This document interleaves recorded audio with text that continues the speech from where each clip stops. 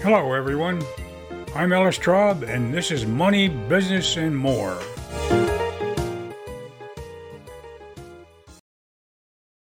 For a program that's hopefully gaining a reputation for giving good, sound, how-to advice, this podcast will probably seem to offer an awful lot of why-to advice. But it's my belief that if you understand why we suggest the things we do, then you don't have to memorize or write down the stuff we recommend. Those things will come naturally, or at least doing them will make more sense to you. And I might add, since you can listen to podcasts when you're driving, shaving, or putting on your makeup, you won't have to take notes. So let's take a deep dive into networking. Just so you know, the first definition you get with Google is that it's the exchange of information or services among individuals, groups, or institutions. This is an activity that everyone takes for granted as being good for business, but most people simply don't get anywhere near the full benefit they should for the time and energy they put into it. You might be surprised at how many people measure their networking success by the number of business cards they go home with and think they're good leads. Then there's the other group that measures their success by how many they hand out. They hope that someone will keep their business cards and call them when they need what they have to offer. Think of what a fantastic event you could have if you put the two groups together and turn them loose on each other. You could even make a business of buying boxes of cards from the second group, sorting them into piles and putting the piles back into the empty boxes, and selling them to the first group. Look at all the trouble you'd be saving them, right? Well, let's get serious here. We haven't got all day. We're going to talk about why we network. That'll help make more sense when we talk about how we do it and the tools we have at our disposal. And finally, we'll talk about how we pick the events, venues, or groups to spend our time and efforts with. Now, I think that we can all agree that for both givers and seekers of business cards, in the silly scenario I described a moment ago, the purpose was essentially the same: to increase your sales by either finding buyers you might sell to directly or finding others who might refer buyers to you. Essentially, you're looking for leads. But if all you do is exchange business cards and engage in small talk, you're wasting your precious time and money. Business cards aren't leads. They're names and addresses of people you'll need to convert to leads, and there may be one level above what you can buy from a mail order or email house. You're looking for quality leads. You want to go home with a list of people who need what you have and are interested enough to spend some time with you while you show and tell them how you can solve a serious problem, give them something they need or want, or otherwise be of value to them. And that's the key. At the same time, you don't want to bother with those who either have no need for what you're selling, even if they're nice enough to let you talk to them. Every contact in any networking event is, in essence, a sales call. So let's look at the anatomy of a sales call and see where the parallel is. The first step in a successful sales call is establishing rapport. It's easy when you're networking. All you have to do is smile and extend your hand for a handshake. Establishing trust is the next element. Now, here's the first twist you might not have expected. The best way to do that, believe it or not, is not by telling the other party anything about yourself. That's putting the cart before the horse.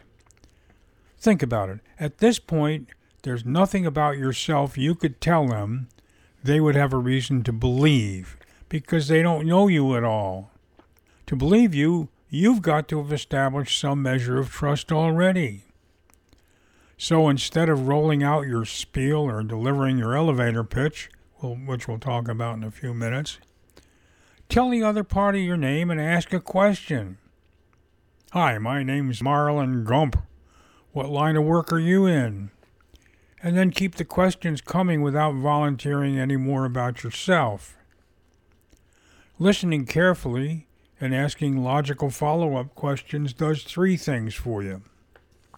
First, it shows you're really interested in them and their story by listening and taking the trouble to find out what their needs or wants are.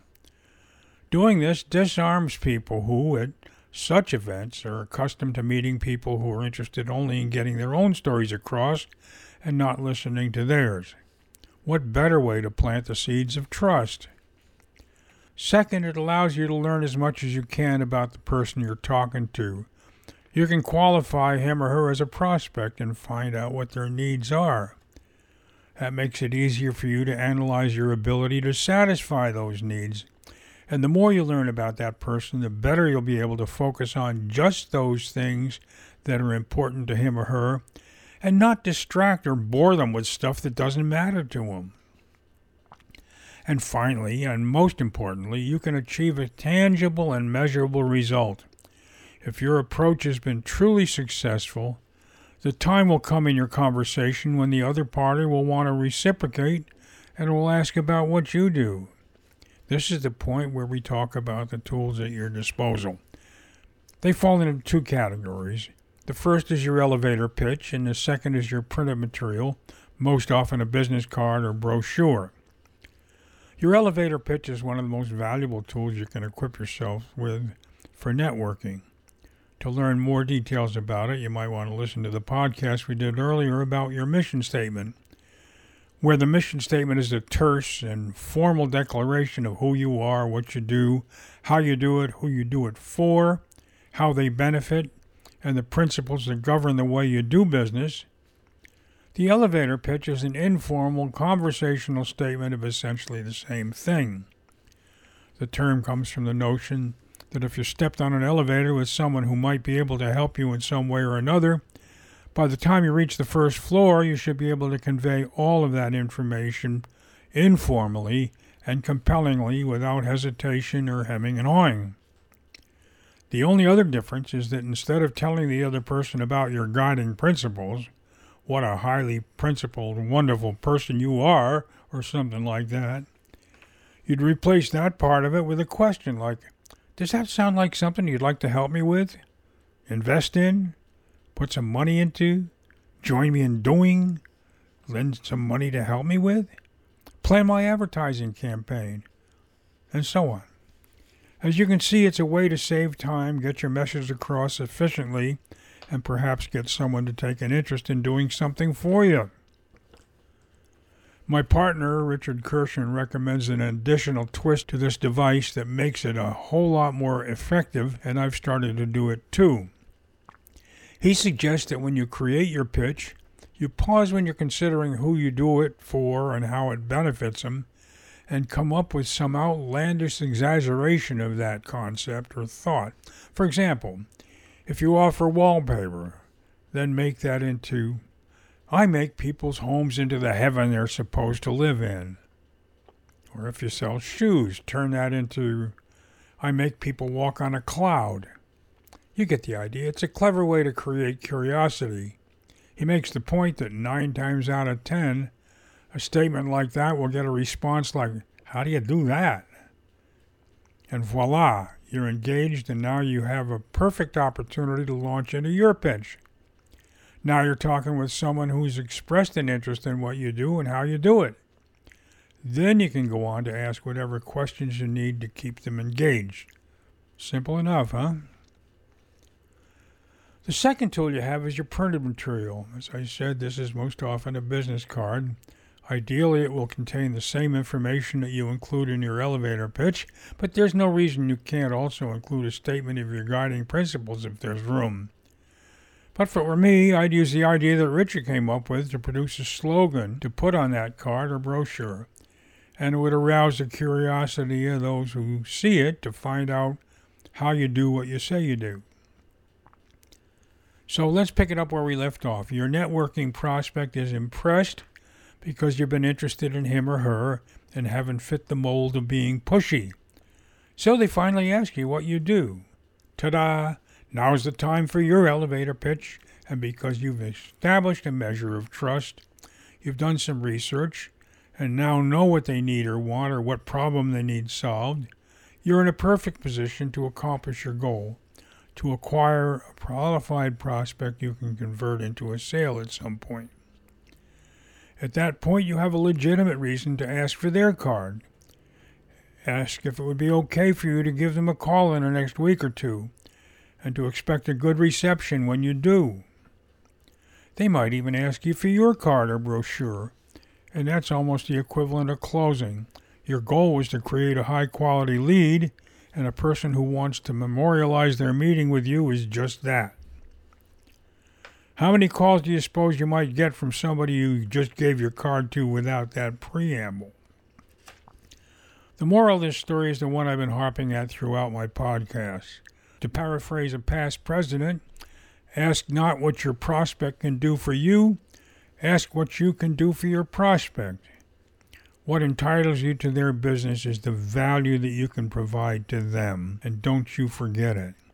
When you talk to these people, stay away from your pitch until you've found out what value you can be to them, and then forget about anything else you might want to say and stick to that. Okay, we've talked about why and how we network successfully. We're going to take a short break, and when we come back, we'll talk about how to pick the best places to do it. Did you know that you have access to a personal mentor to help you with your business issues? Whether you're starting a new business or trying to improve the way an existing business runs, you'll find them at SCORE.org. This is the website for SCORE, the Service Corps of Retired Executives. It's an arm of the U.S. Small Business Administration and consists of thousands of volunteers in more than 300 cities across the United States. And the best part is that their services are offered at no cost to you. At SCORE.org, you can enter your zip code and find a list of local mentors, each showing his or her areas of expertise, and you can schedule your own appointment at a convenient time and location. SCORE also offers a variety of regular workshops presented by professionals in their fields. You can see a current schedule of those events and pre-register on the spot.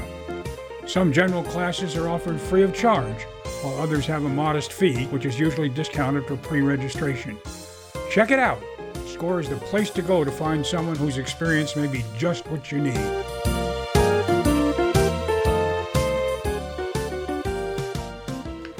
Okay, here you are, loaded for bear, and you know just what you need to do to get the most out of time you spend networking. Let's give some thought to who you should do it with.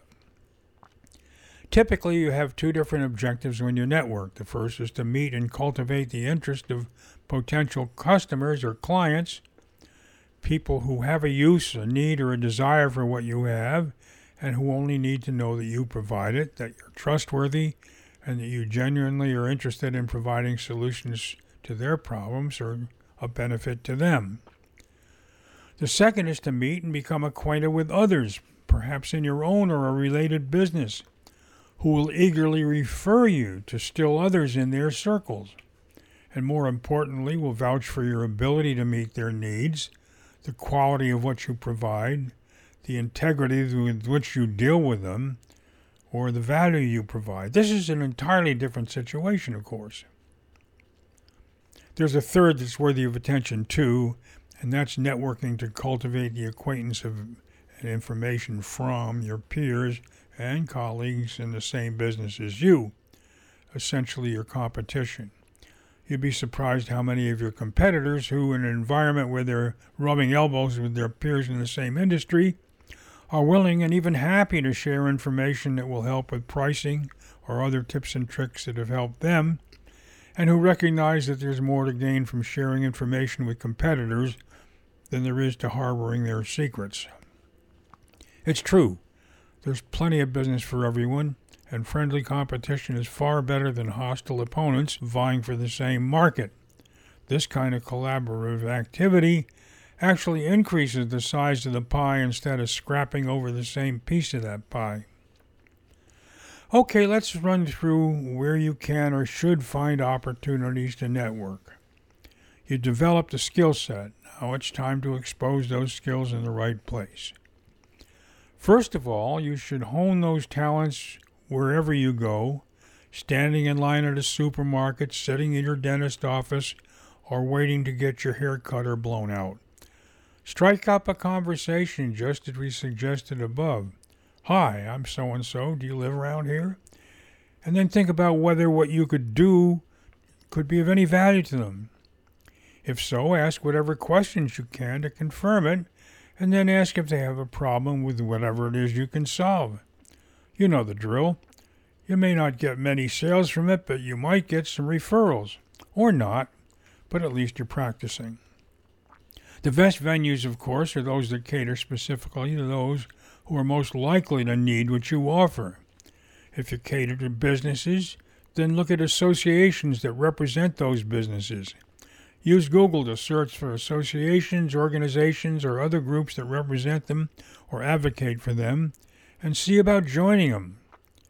Joining the Chamber of Commerce is a good idea for you if you serve a variety of different kinds of businesses, and you can also find out a lot about specific businesses through that organization. Just a word about joining. Do it. But again, focus on how you can best be of value to them.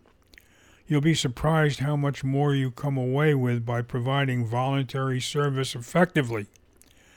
The associations you make are excellent, and establishing a reputation for going out of your way to help others with no strings attached can go a long way toward establishing that element of trust so important to business relationships and ultimately to doing business. For products and services that are aimed at individuals, families, and homeowners, you can become active in your own homeowners or civic association. You can do the same by volunteering to give some of your time to Optimists or Lions Clubs or other charitable associations. But a word of caution is in order here. Be sure that you don't join these organizations for what's in it for you. Join committees and do the work. Come up with ideas to further their causes and show by your actions that you're the kind of person who puts the well-being of others high on your list of priorities. Anyway, to sum it all up, we know that money by its very definition is merely a token of whatever value you provide to others. Networking is a great opportunity to offer that value. Done with that in mind, it's the best way to get new customers, to create productive collaborations, and to learn enough from the experience of others to avoid having to learn it yourself the hard way. As a final comment, I just want to say that the more value you offer to others with no strings attached, the more value you'll ultimately receive. I know it sounds a little idealistic, but I can tell you from my own experience, and not most but every success I've had, and fortunately I've had more than my share, has been the result of volunteering. And even today, I get the greatest fulfillment by volunteering my time and effort to help others through